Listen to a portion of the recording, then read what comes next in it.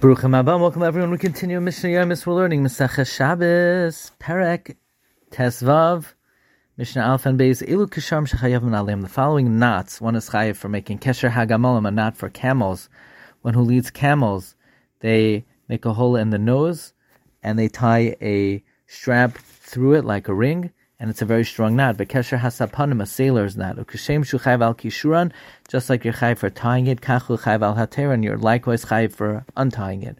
Rav Meir says, Kol Kesher Shu Yachal Hatirai Ba'achas Miyadav. Any knot that you could untie with one hand,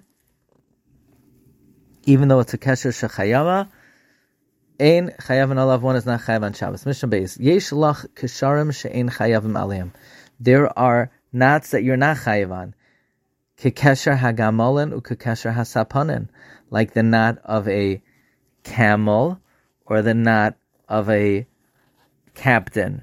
Meaning there are knots that you're not chayav like the above mentioned knots, but you're not tied lecharchila. Now the Mishnah doesn't bring examples, and the Gemara explains it's referring to knots that are for a certain amount of time. However,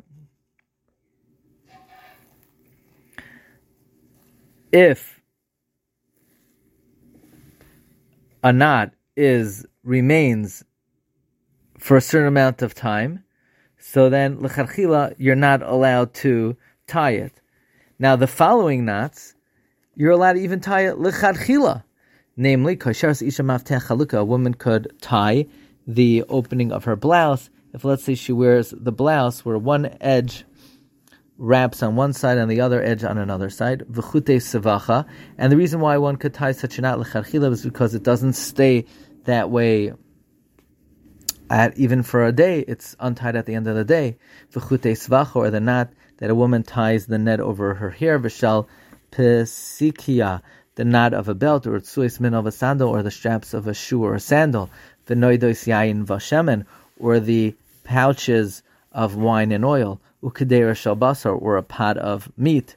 Rabbi Elazar ben Yaakov says, Koshrin lefnei habehema, you're allowed to tie before an animal on Shabbos a strap on the width of the opening of a barn, b'shul shalei teitzei, so that the cattle do not leave the barn, so the animals don't leave the barn. Koshrin deli ba'pesikia, you're allowed to tie on Shabbos a bucket that's by a well with one's belt, because you ultimately untie it after you draw it. This is not a kesher shel kayama.